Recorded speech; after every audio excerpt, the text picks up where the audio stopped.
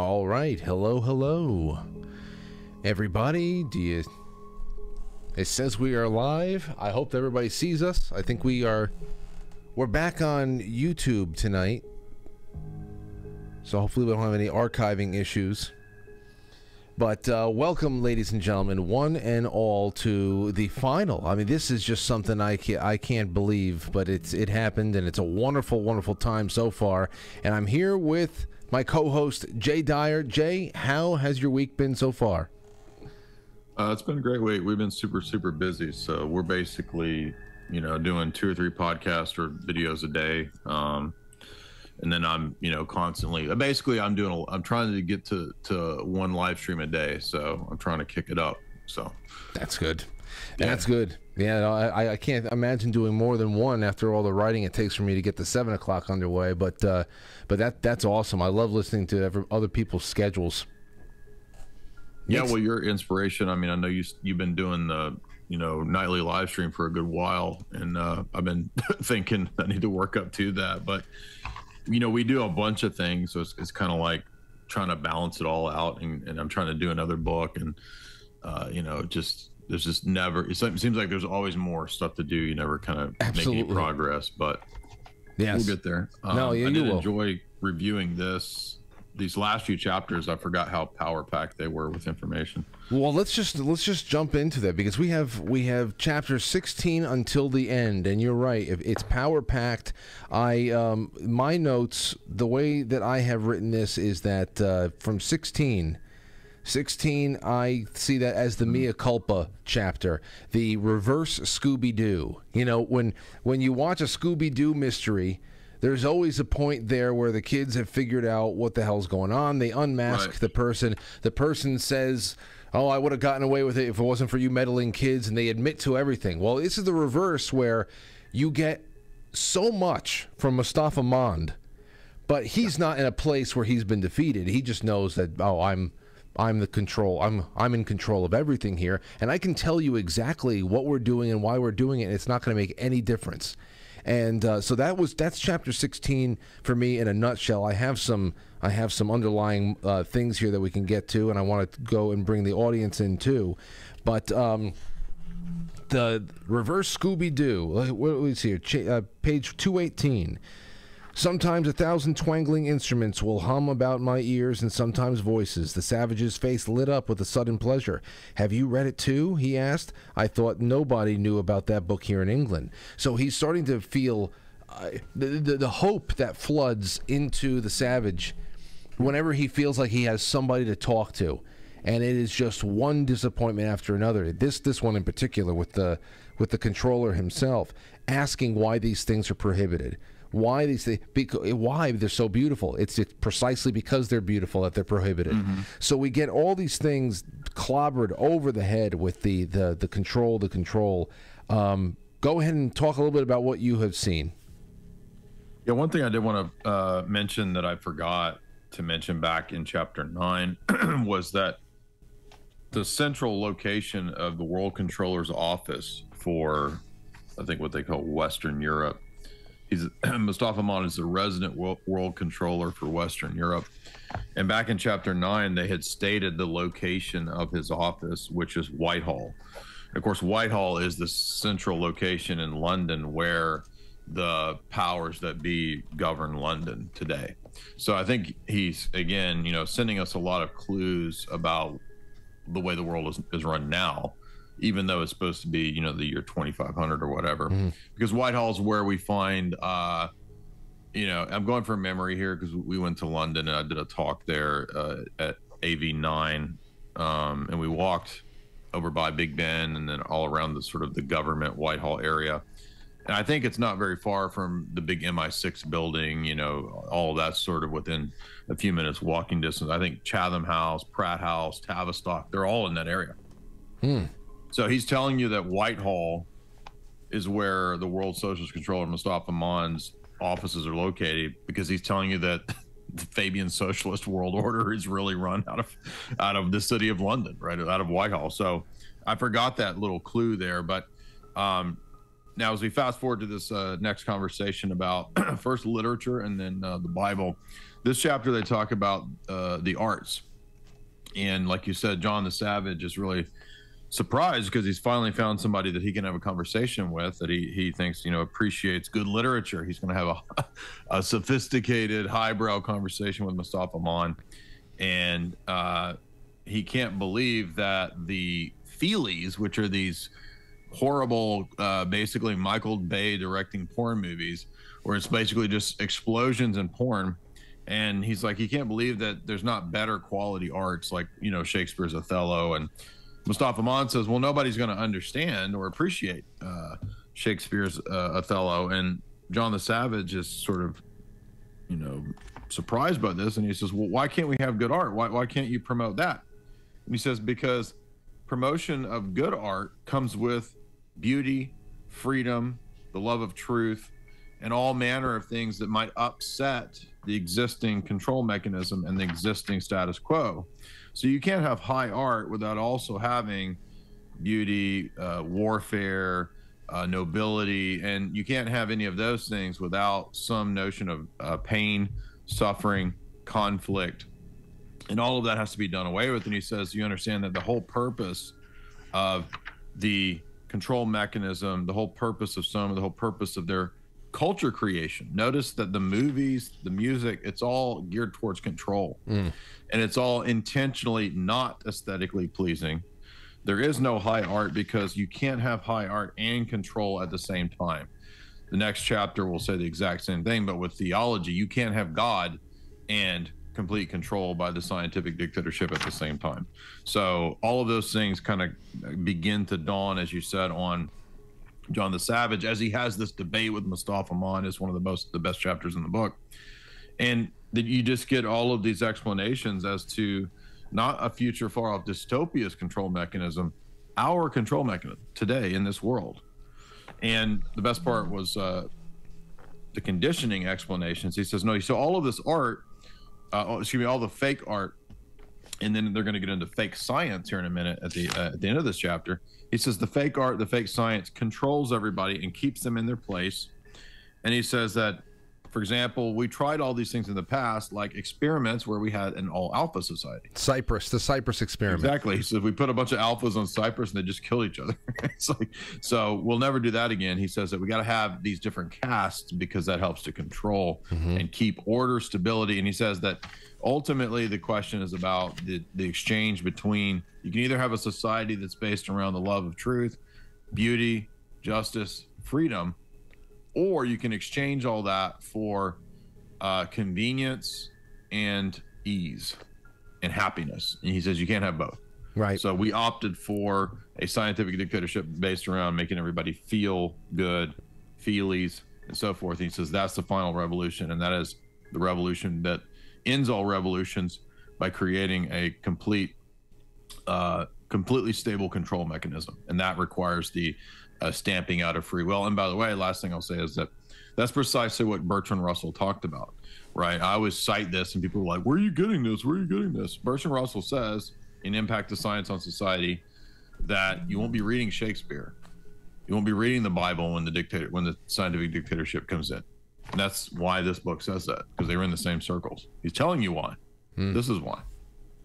It's and even other things. All the notions of bread and circus are in here too. After the Cyprus experiment is talked about, and they say, and they're happier below the waterline, happier than above it, happier than your friend here, for example. He pointed out, in spite of all that awful work, awful. They don't find it so. On the contrary, they like it. It's light. It's childishly simple. No strain on the mind or the muscles. 7.5 hours of mild, unexhausting labor, and then the soma ration, and then games and unrestricted copulation and the feelies. What more can they ask for?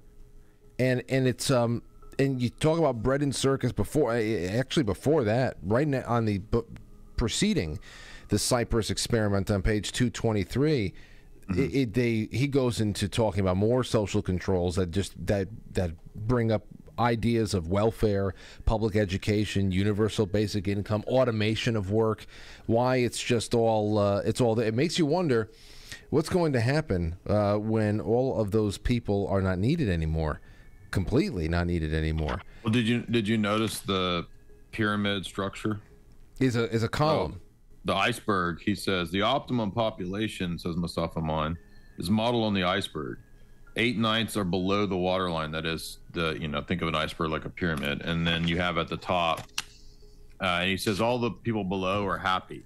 Those that are above it, those that are below are happy than those above that are above. And then there are actually, I'd forgotten about the breakaway civilization island section, because there are actually people that do wake up and figure out what's going on. And if you wake up and figure out what's going on, they give you the option of conforming, or you go to the island where all the cool people are. I know. Individuals. It sounded like, when I remembered that part, I said, that's not half bad. Obviously, Helmholtz said, give me an island that has really poor weather conditions, because I feel under that strain, I'll write better. But that's actually kind of a very humane thing to offer up to people.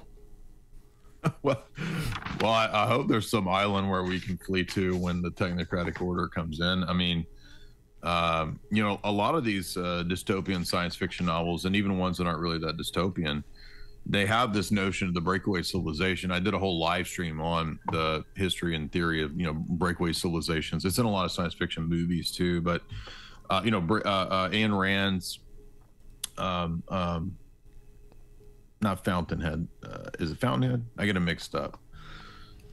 Ayn Rand stuff, Fountainhead. You have Galt's Gulch, which is where they, all the elite recede to when they let civilization collapse, because civilization is basically caving into total socialism in the Ayn Rand story. And then we got movies like Interstellar. You have a breakaway civilization in Interstellar. So this is a common theme in a lot of science fiction novels. I just forgot that there was this breakaway island where you could go if you were cool. And they ask, because it turns out Mustafa Aman used to be a science into true science, and he made too many true discoveries. And then they told him, you can either go to the island and continue your true science and live with the cool people, or you can become a world socialist controller.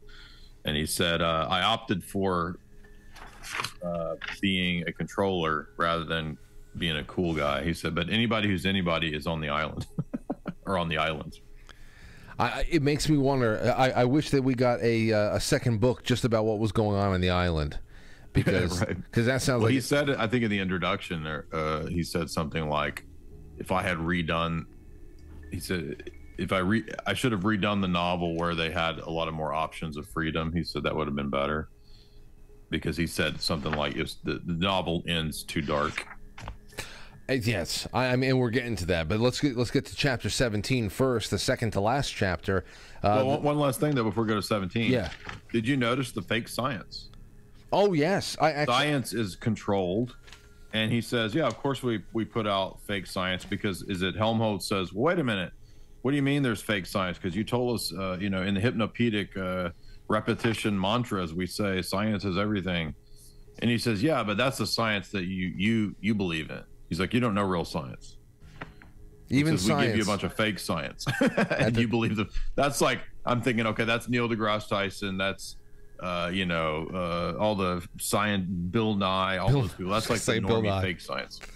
At the top of the page, 225. Even science must sometimes be treated as a possible enemy. Yes, even science. I had set that aside, and it's just it's incredible, because again, what is science? And who he calls it orthodox and non-orthodox. So that's religious terminology, right? So he said, think about COVID, or the COOF. Excuse me, the COOF. What did everybody do with Fauci, right? Trust the science. Trust the science. He personified. That's religious. He personified the science. He said, if you deny me, if you deny me, you're denying the science. He was the law. He was science. Exactly. Yeah, I can't think of any better example of mainline normie scientism versus true science, which is, we can argue what that is and who's discovering that. But he talks about there being a religious scientific orthodox. So scientism is the religion of the society, basically. Yes. That and the rave orgies that they have. The method. Yeah, okay, now in 17 I have the biggest note I have for myself right on top of the chapter heading is that one line that comes up maybe a page or two in. God in the safe, forward on the shelves.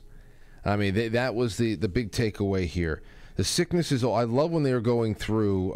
what was this that they were talking... Don't forget that Mustafa Aman, they noted, by the way, is above the law. So he's not bound by the laws everybody else is bound by. He can read Shakespeare in the Bible and do whatever he wants, right? Oh, and so the World Socialist controllers have immunity. And then another thing that was mentioned at the end of 16 was that mass production, which came from monopoly capitalism, led away from truth and beauty to ease and happiness. So this is another point where monopoly capitalism is what creates the atmosphere and the situation that produces the world socialist order. Yes, I lost my spot as to where he actually said, because it's not something that's implied. He said, you know, the laws are for people, but I choose not to. I can choose to break the laws if I want. Yeah. And he has a lot of things, a lot of really interesting reading that is all squirreled away in his safe. And this is where we get into, of course, just this debate about God's existence. So here's one question I had for you and everybody in the audience out there. Does Mustafa Aman believe in God? Because it sounds like he does at least lean heavily in thinking that there is a creator, there is a God. But as far as dealing with the task at hand, which is managing this world, he has to live under a new set of... Yeah, exactly. Yeah, he talks like, you know, it's kind of like what he had said a few chapters earlier, that there was he had been reading a paper that made a discovery that, you know, there might be purpose or telos or something going on in science. He said which had to be banned because we can't have the people thinking that there's any power authority above the world state. And so he says this basically the same thing when they have this argument about we can't have the people believing in God, but he kind of hints like, you know, there might be one. there may be some of these things that I don't believe in. He's like, but we don't want anybody knowing that or thinking about that because that's the old order. That's the old way of doing things. And so he reads this lengthy quote from Cardinal Newman about age. And you remember in this society, they don't have old people. I love that. That's a wonderful excerpt, by the way, that they included in this book about getting... that's because they don't want wise people, right? Age brings wisdom, and wisdom brings reflection, contemplation. And like Cardinal Newman says, you're not as bound up with your passions. When you're older, you're able to focus and you're governed more by your reasoning and not by your passions. And that allows you to reflect on the, you know, death, the coming of death, and you know, the mortality of man. And that leads people to think about God. And he says, we don't want people thinking that. That's why everybody's kept young, kept, you know, a slave to their passions. And then by passions, I don't mean in the sense of like being passionate. In the Orthodox theology, slave to the passions just means slave to your vices.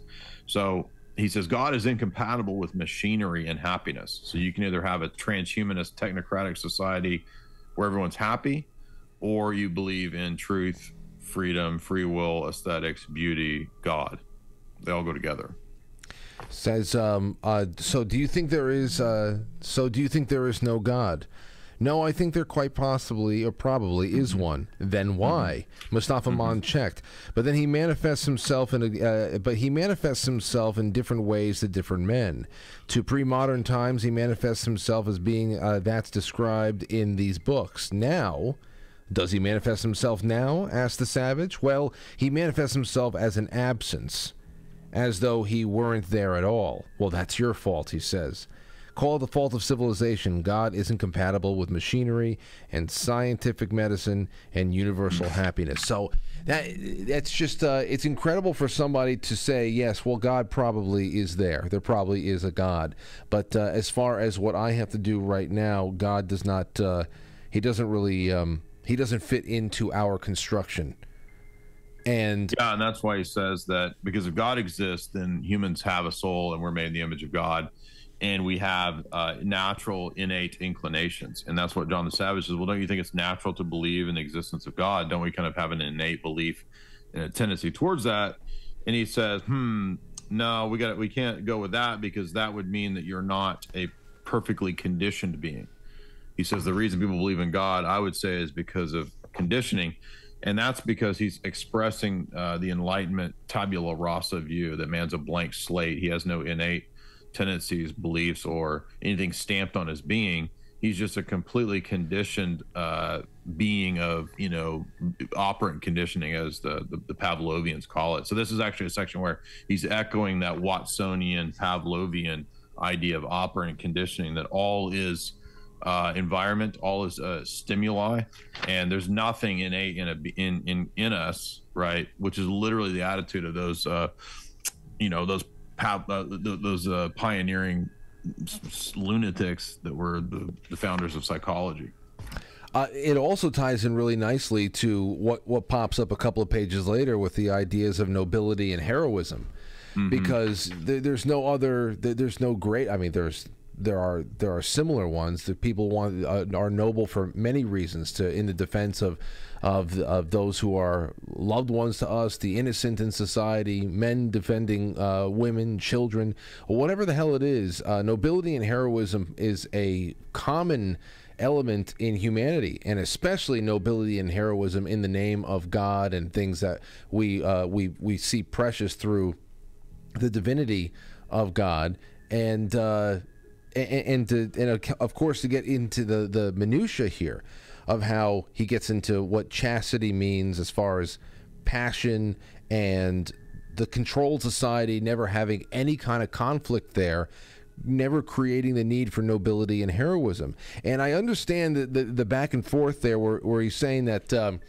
where Mustafa Mond and John the Savage are going at it, and he's saying, well, if there's no war, if there is no crime, if there's no unhappiness, no nothing, there's no need for heroism and all that stuff. So why so why want all of that pain, all that death, all of that trouble, just to be able to have the opportunity to be noble and to be heroic? Which of course brings up an example of just how intricate and chaotic it is to be a human being at times. And toward the end of the novel, you have John just saying, I reserve the right to be unhappy. I want to be dangerous. I want to be, because life doesn't happen in a controlled environment. It really is, what are you getting out of it is based on how you are able to navigate through all these very chaotic conditions that we always find ourselves and always had. And so I really enjoyed that exchange right there about nobility and heroism, because that's the basis of every wonderful fairy tale and children's story we ever heard in our lives. And you needed that dragon that had to be slayed, and they want to get rid of all the dragons. Exactly. Yeah. Yeah. I mean, freedom is necessary, at least in the fallen world, for the possibility of virtue and choosing virtue. I wouldn't say that the fall was absolutely necessary for the good, because we have, in the Garden of Eden, we have the existence of the good prior to the fall, but the fall definitely makes it possible to have redeeming good and multiple virtues that can be exemplified as a result of something bad. And that's, kind of what we believe is divine providence, that even though bad things happen, they can always be turned to the good.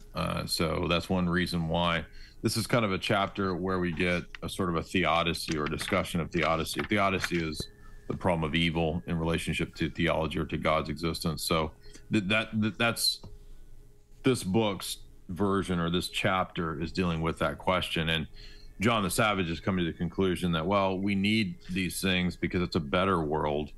And Mustafa Mond is just simply saying, no, we don't want that world, because I would rather have a world where we kind of create a false Garden of Eden, where there's no pain, there's no struggle, there's none of that, but it's not based around virtue, it's based around technology. So it's kind of a return to Eden, but it's like a fake synthetic Eden based around mind control, drugs, and that's precisely where we are, right? What the the control mechanism of today's world mainly controls us through all of these things. Yeah. Convenience, lack of struggle, ease. Everything's going to be made easy. Oh, you don't have to have a job. We'll give you a universal basic income, and you can just lay in your coon pod and play video games and stare into the matrix all day long, and you can eat the bugs, and we're gonna, it's this promise of utopia, but it's going to be a complete dystopia. And here on that, here it is at 238 at the top. There's always someone to calm your anger, to reconcile you to your enemies, to make you patient and long-suffering. In the past, you could only accomplish these things by making a great effort and after years of hard moral training. Now you swallow 2 or 3 half-gram tablets, and there you are. Anybody can be virtuous now. You can carry at least half of your mortality about in a bottle. Christianity without tears. That's what Soma is. Exactly. I mean, it's just... Yeah, and that's, by the way, that's also a Crowleyan type of dictum. I keep seeing more and more subtle Crowleyan ideas in the book, which I noticed that I had written Aeon of the Child in 2015 last time I read it, but I didn't realize all the other subtle hints, like Mustafa Mon being a PEDO hinted at, and then we get this, Crowleyan dictum of Christianity without tears. He says something like that, religion without tears, and my assumption would be that Huxley is getting that from Crowley. Right below that, I thought that there was something really funny and ironic. Right below the Christianity without tears, we have John the Savage says, "But the tears are necessary. Don't you remember what Othello said? If after every tempest came such calms, may the winds blow till they have wakened death." There's a story one out of the old Indians used to tell us about a girl... Excuse me, I'm sorry, it's magic without tears. Go ahead. Magic without tears. That's the Crowley phrase. The young men who wanted to marry her had to do a morning's hoeing in her garden. It seemed easy, but there were flies and mosquitoes, magic ones. Most of the young men simply could not stand the biting and the stinging, but the one that could, he got the girl. Charming. But in civilized countries, said the controller, you have the girls without hoeing. You have girls without hoeing for them. And I thought that was really ironic, since they're all hoes. Yeah. And I said, you don't have to do any hoeing That's for them. A play on words. Yeah, he's doing a play on words. But funny. Yeah, you used to have to do something to earn the woman, and he's saying, no, now you don't have to do anything. Everybody gets to have sex with everybody. By the way, I had it backwards. It's Crowley wrote Magic Without Tears, which is probably a reference to this. So it was more so the other way around. Crowley probably was pulling that from Brave New World. Gotcha. I got to jump more into that. I really do. Actually, the next page, we have a little bit of a nod to what the media does today. A little bit of The Purge, Violent Passion, VPS. Let's see here. There's a great deal. Men and women must have their adrenals stimulated. So he's talking about, Mustafa Mon is talking about how they need to have their adrenal glands stimulated from time to time. And it's one of the conditions of perfect health. That's why we made VPS treatments compulsory. That is Violent Passion Surrogate. Regularly, once a month, we flood the whole system with adrenaline. It's the complete physiological equivalent of fear and rage. We get that not only through pharmaceuticals, but everybody is dosed with it through media. I think that's what we're getting right now. That's the emergency broadcast system. It is, and it's just like in 1984 when they have the 2 minutes of hate. Do you remember that? Mm-hmm. Yep. Absolutely. You have 2 minutes where you scream at the bad guy that they've made up, like you scream at Goldstein, the made up fake terrorist. Hey, the scream at the visor screen. Yeah. So they make sure that you're actually doing it too. You can't hide from the visor. Yeah, you can't not. Exactly. But, so you get in trouble if you don't do it. Yeah, you don't. Now, Marx Bernard went. Obviously, Helmholtz wanted to somewhere else, but Bernard, he went off to an island too. He had to be done away with, and with John the Savage, who at the end of chapter 17 is just pretty much saying, I claim them all. I want to be unhappy. I have the right to all that. I want freedom. I want goodness. I want sin, and he. in chapter 18, which is the final run here, he has inhabited an old lighthouse, and that is when that is when this really comes to a fizzling, kind of nightmarish end. This is really a nightmare at the end, and so he sets up this hermitage inside of the lighthouse, and of course he has his seeds. He's planting a garden. He has his solitude. He has his self-flagellation every day. He's a prepper. He becomes a prepper. He's a prepper. He's self-flagellating with the ropes and hitting himself, and he wants to sanctify himself, get right with God, and just be away from everybody else. But of course, he is spotted. The media starts swarming around him. They come with the helicopters. They come with the tours. Everybody wants to see the Savage doing the crazy farming thing, and away we go. So what do you got with this? What did you pick up? It's great that he becomes a media spectacle just because he's a normal human, right? The society is so crazy that the normal human becomes this media spectacle, right? Mm-hmm. And it reminds me of like, I mean, I think remember the Duggars? I mean, I think they got in trouble for being kind of weird, but before anybody knew there was like weird sex stuff going on, the Duggar family was weird because they had a bunch of kids, right? That was the main reason they were a media spectacle, which go back 100 years ago, that was normal, right? It was normal to have 10 kids. Yep. And John the Savage is a spectacle like them. Yeah. What do they only have? What do they have? 8? Or I don't no. That was Kate plus 8. Yeah. Or John and Kate. Same principle, right? Yeah. You're so weird because you have a bunch of kids. When John and Kate plus 8, I forgot, and they had some kind of a bad. They did too. Yeah, there was like a lawsuit there as well. Jeez, gosh. Well, here you go. The Savage has been found. They're starting to come and make a spectacle about him. He's kicking. I love when he starts actually attacking reporters, shooting arrows. Yeah, he kicks him in the coccyx. Yeah, and the coccyx, and then he shoots an arrow at a helicopter, and it pierces the helicopter, which I think is really a testament of his craftsmanship of that bow. Yeah, right. Damn, man. But this is how I feel. He's like a warrior, right? Like he beat the shit out of the. Yeah. Yes. The reporter. But what was it at the end? That thing that really got me. We had another name drop. We had Darwin Bonaparte. Yeah, not a great name.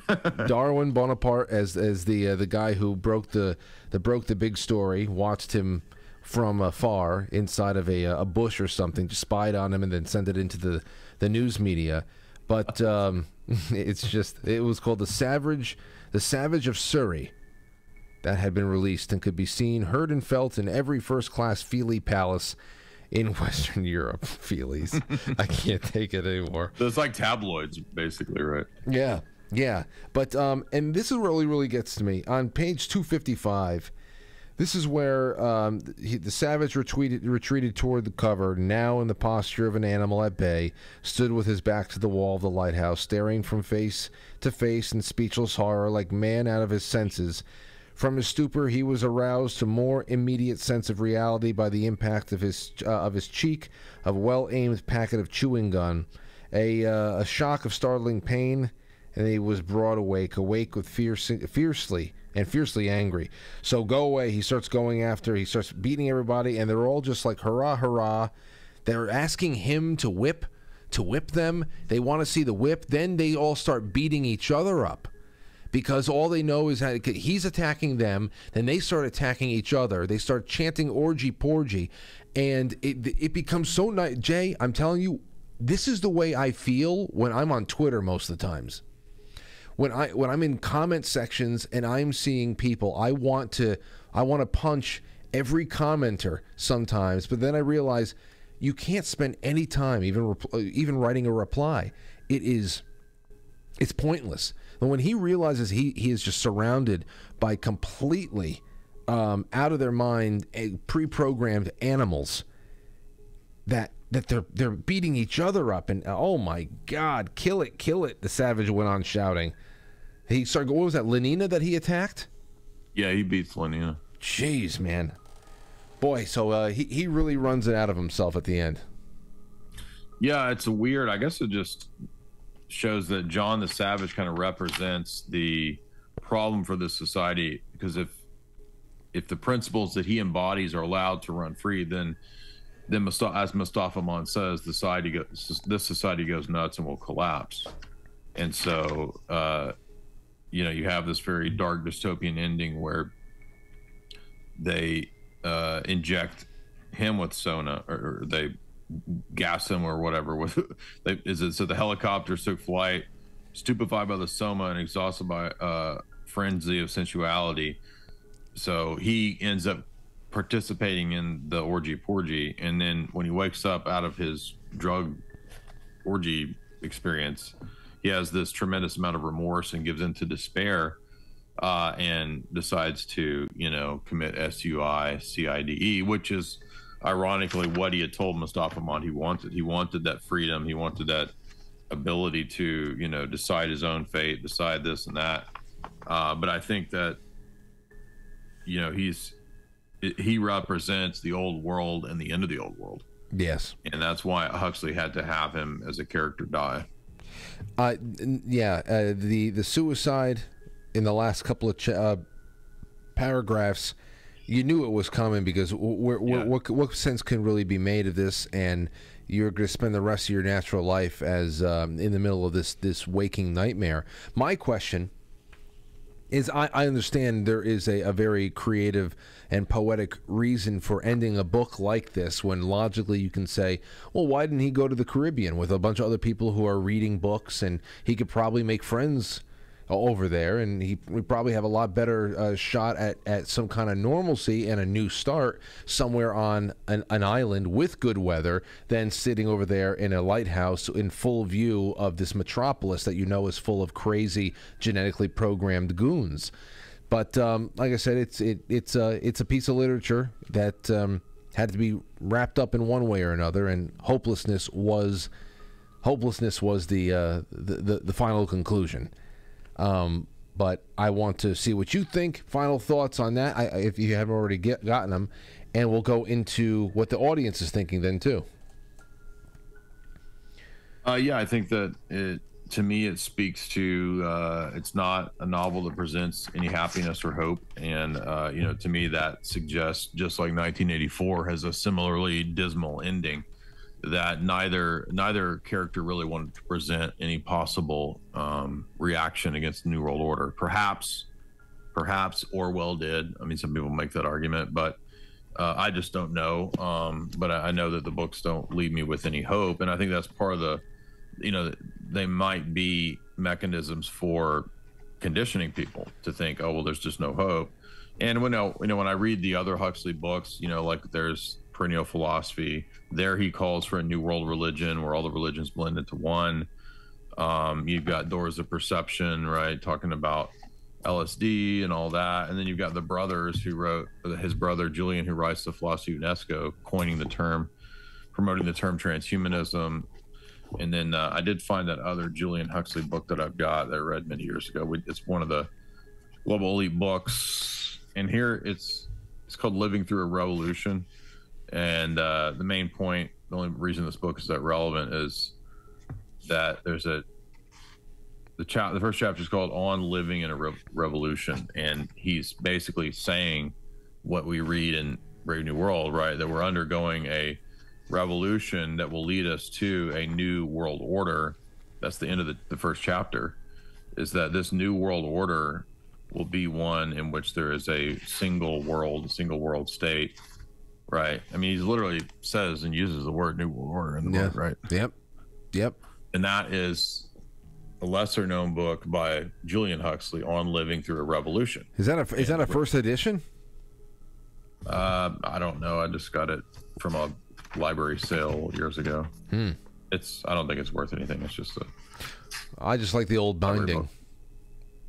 Yeah, that's right. It is the first edition. It is. Yeah. So there you go. I mean, it's well loved. Well, I'm sure it's not. I don't think it's worth anything. No, it's just cool to have something like that. I think I have a first edition Farewell to Arms by Hemingway, and it's not. I mean, it's in not good shape, but it's just great to have something that old. There's a that's true. different energy about it. Printed in 1942. The first comment I have over here is from KTJO. Says that ending. Wow, I had so much hope for John after the debate about God in chapter 17. I thought we would see John start to crack the brainwashing of the civilized world. I was blinded by the civilized world cracking John in the end. Just such a depressing novel. And yeah, well, here's another little more. 26 Ahab says, what's the point of truth or beauty or knowledge? It's the quote. What's the point of truth or beauty or knowledge when the anthrax bombs are popping all around you? End quote. Now, where have I heard that recently? Yeah. Yes. Incredible. Here's another one. Philosopher. A philosopher is a man who dreams of fewer things than there are in heaven and earth. So there's just people just pointing out things that they love. Here's another one. Here's a quote from 26 Ahab again. Whether 'tis nobler in the mind to suffer the slings and arrows of outrageous fortune, or to take arms against a sea of troubles, and by opposing end them. But you don't do either, neither suffer nor oppose. You just abolish the slings and arrows. It's too easy, end quote. And that he equated that to men can become pregnant. Which I think, yeah, there's just so much here. But you see, the whole thing with the men become pregnant stuff, it is such a that is a stepping stone.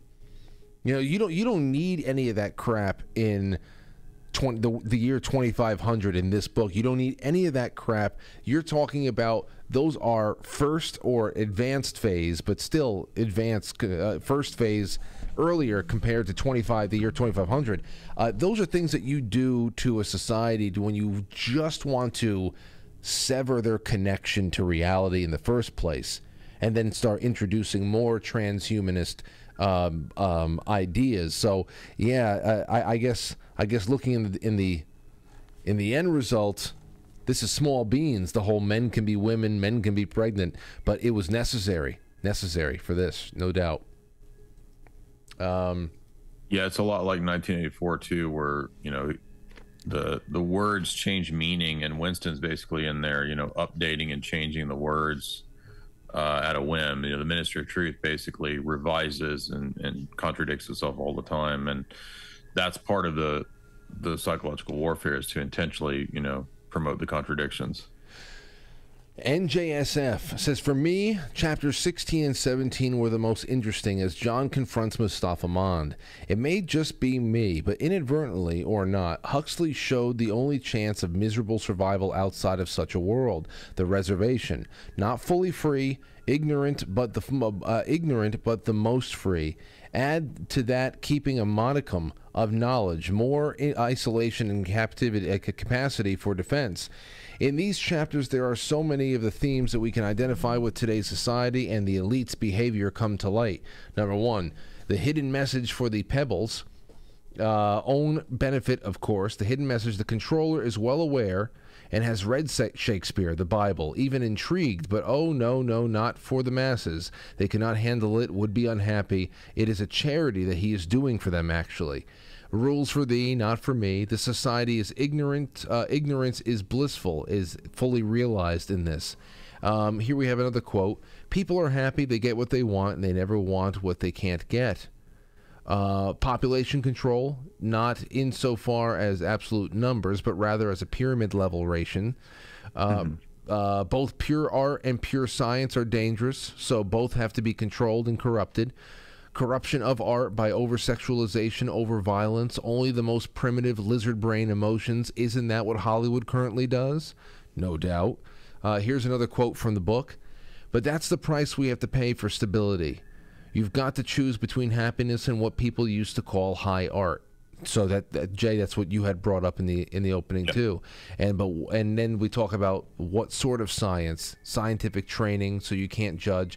Now the real thing about science is, it was a scientific method. That was what we learned when we were in 3rd, 4th, 5th grade or whatever. That was the basis of what dictates science. There's no ideology that is baked into that. It is a method for testing certain ideas until you get a result that is repeatable. And even then, it doesn't become necessarily a fact. You have theories and whatever. And here what you're seeing is that through the controlling of art and science, which is why government should not be involved in funding either, you actually don't have art and science. It's just like having law with selective enforcement of law. And you don't have actually law in that respect. And that's another very indicative piece of modern American life, too. Absolutely, yeah. I got to get into some of the other Huxley texts that I haven't got to yet. Did you, by the chance, there's Eyeless in Gaza is pretty wild. He talks about demons and that. But did you, by chance, get to watch the Berkeley lectures? No, I did not. Yeah, we got to watch those too. Those are really insightful. I would love to. We can do that on the 7 o'clock show one night if you want. And I sent the links too if you want to watch those. I remember. I have them set aside, no doubt. We can do that because this has been so eye-opening, especially the background I've gotten on the Huxley family from you and from the conversations we had on these sessions. All right, well, we got room for a couple more. It's 9:23. We're doing well. In chapter 17, this is from Ankusan. It says, in chapter 17, as Mustafa Mon was speaking, it occurred to me that those who are created in these bottles may have been created as if they have no soul. Demonic as that is, in the last 2 days I have been listening to various presentations on death and the theme of separation of the soul from the body at the moment of death. All of this is pushing me to go back and delve into the subject again, because I think that may be heretical. I'm an Orthodox Christian. Other thing I realize at the end of this same chapter is that the savage, John, is the Christ archetype viewed through the eyes of the atheist Huxley. He is taking on the sins of the world. What do you think about that, Jay? Oh yeah, great analogy. I didn't even realize that. In fact, I need to make a note of that. Yeah, that is what he's doing. That's why he's. I mean, it's silly to whip yourself, but that's what probably Huxley would think of Christianity as, right? Oh, I've got to punish myself like Christ or something like that. But well, that first night, great point. That first night in the lighthouse, what did he do? I forget all the things that he put himself through, but he went through several phases of seeking forgiveness, asking, praying, calling out to God, and then holding his arms out into that crucifix position for as long as it took him to like cramp up and fall down, whatever. Right. And I think after that first night near the lighthouse, the text read something along the lines of he felt he was worthy of entering at that point. So what was the lighthouse? Was that going into limbo? I don't know, but it is a really interesting analogy that Ankusan brings up. Well, there was earlier mentioning of the Thomas à Kempis book, Imitation of Christ, and so he's trying to imitate Christ, and that's an older sort of Roman Catholic manual, right? Mystical text where the idea is that you have to actually literally kind of reenact things that Christ went through, right? So if you're not being whipped and beaten and all that was the idea that like the medieval flagellants in the Latin West. So there's this sort of desire on the part. I don't think that it's actually what we were supposed to do in Christianity, but to the commenter's point, that's the kind of thing that Huxley, being basically an atheist, that's what he probably thinks of Christianity as. So that's why he's making John the Savage like Thomas à Kempis's Imitation of Christ. So then that would explain a little bit more. NJSF has commented underneath this here too, and said, I like your thought of the imagery of John as the Christ archetype, but I missed the message of salvation. There is none. In that respect, it is truly satanic, as in Christ being defeated. So, but to your point, Jay, this could have just been an atheist's projection as he was putting his book together. Huxley himself. No, I think it means both. It's that and Christ defeated. Christ will, okay. Ultimately, yeah. I mean, you remember earlier, right? We have Mustafa Mon pictured as an inverted Antichrist type of figure. Mm-hmm. Remember when he's like, "Let the children come unto me," at the end of chapter 2 or 3, right? Yep. And so we have this attempt. The Christ-like character is John, and John ends up dead and defeated. The Antichrist figure, Mustafa Mon, continues on and is the controller of the world. So Mustafa Mon is basically Antichrist having victory over the Christ-like character, John the Savage. Ali Q pointed out the end of chapter 17 when John was claiming the right to be unhappy and to be unhappy about test scores and get rid of all that stuff. Said this book alerts us to the sorry state that we are in. We need to be unhappy, otherwise we never truly understand what happiness is. And not only that, Ali, I would say that another thing that came up before and that I brought up with Jay not too long ago was that whole idea of nobility and heroism. To be in a place where you are called into action for a noble pursuit, to be a hero to someone who needs it. It doesn't have to be a gigantic, it doesn't take much to be a hero to somebody, and you don't have to go fight off a gang of attackers to be a hero either. It's very, it's easy to be heroic, and that is something that we only, again, have an opportunity to do and to seize the moment when we are allowed to have life play out ahead of us and not have it to be so controlled down to every molecule that makes up a person, which is what they find themselves living in this book. So, absolutely, yeah. I think that it's dismal. It's probably itself a version of psychological warfare, but it is important to read it so that we know the kinds of thought processes that the elite have, and we can see, I think, a lot of the weaknesses there because this dystopia is going to collapse. It's not going to work. It's anti-human. It's unnatural, and I think that you see throughout history the desire to create a world state all the way back to the Tower of Babel, and it always fails. So. This will be the last one. Casey Kakalaki. There's a couple of other really great comments here that we're not going to have time to get to, but and really I looked back at the other threads, and you guys and gals have been commenting and talking with each other and working things, and I love it. So that's why we set this up on the forum. So go ahead and if you're listening to this even months down the road when this whole series is going to be made public, then it's just as relevant to you in 2027, if you're listening to this, as it is right now in 23. Go and jump into those threads and read what has been written and add some of your own. Casey says the following. Some thoughts and questions. I read the whole book the first day I picked it up, and it was and as the weeks went on in this book club, I became really glad that I only had to review. I don't know what I could have forced myself, if I could have forced myself to keep going back to that world week after week.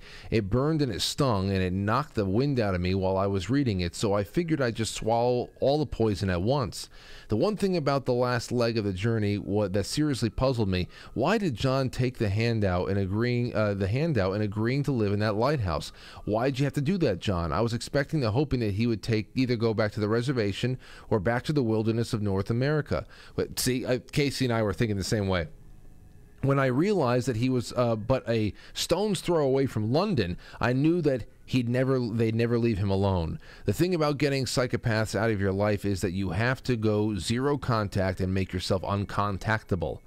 As an aside, as Huxley subtly throwing shade at Native Americans when he wrote, or was he throwing shade at Native Americans when he wrote that the savage accepted the free government housing which led to his demise? Such as a little detail that stuck out to me. Yeah, Jay, you had brought that up. Yeah. In previous... the reservation is an older model of great society welfare control, and it puts you under control. And so as for the motivations, I think John probably was overly confident in his own abilities. He probably thought he could be a force for good and that maybe he could change things. He could be a revolutionary force. And I think that was his mistake, was to not understand the reality of how bad things had become. So that would be my guess as to why he felt the need to try to remain on the outskirts of this dystopia and to try to change it. And that's actually what leads to his demise. She continues and says, as an aside, I had a very hard time picturing the scenes from the final chapter. Did he succumb to the orgy-porgy ritual before hanging himself? Yes, but that's because he got sprayed down by the Soma cloud. Is that why he did it? Because he committed the ultimate sin against himself, or because he realized he'd never escape, that there was nowhere to escape? Definitely a lot of the no escape aspect.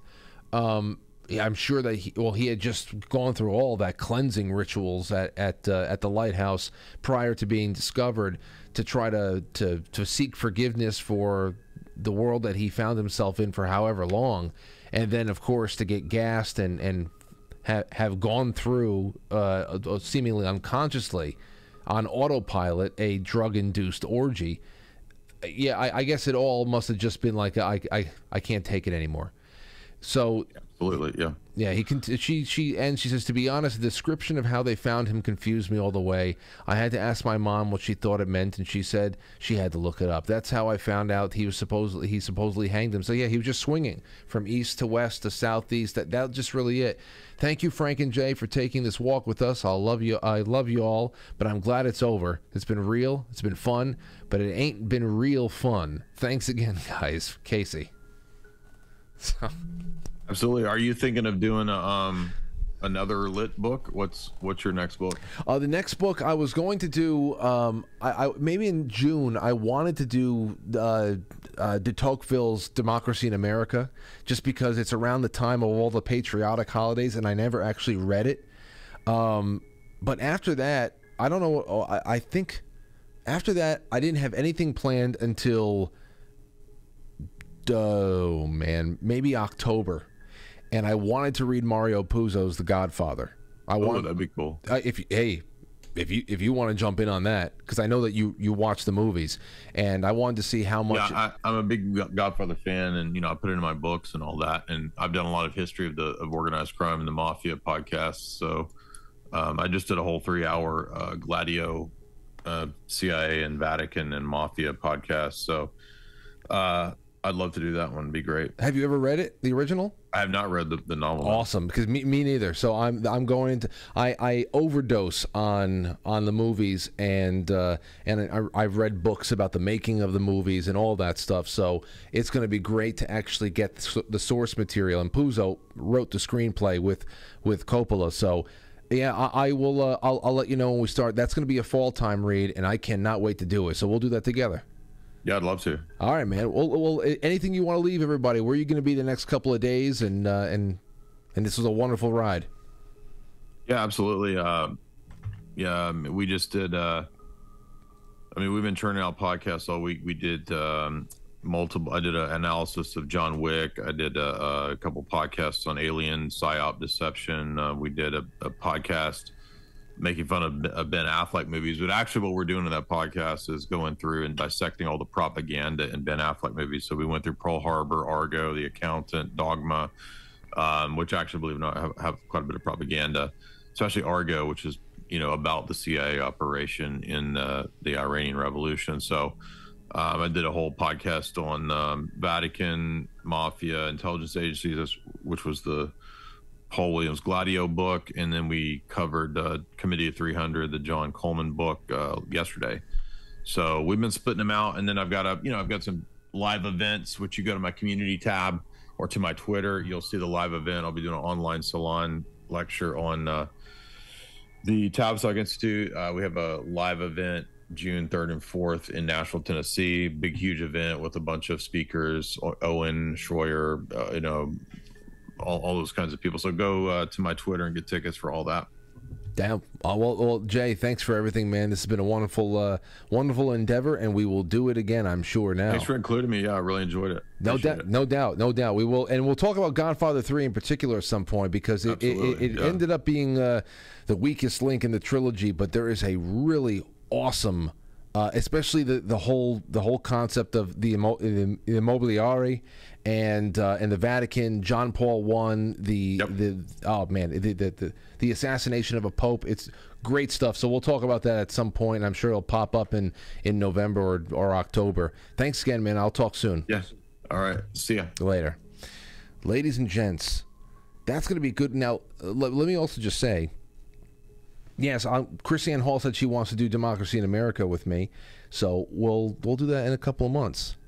It's April, May, so maybe we'll start in mid-May or something. The Godfather, you got to be you have to understand something though. I don't want anybody complaining about how graphic and sexual it is. It's a pulp fiction novel. Well, it's a novel by a pulp fiction novelist. You got to okay. So this is going to be it's going to be exciting. It's going to be very exciting.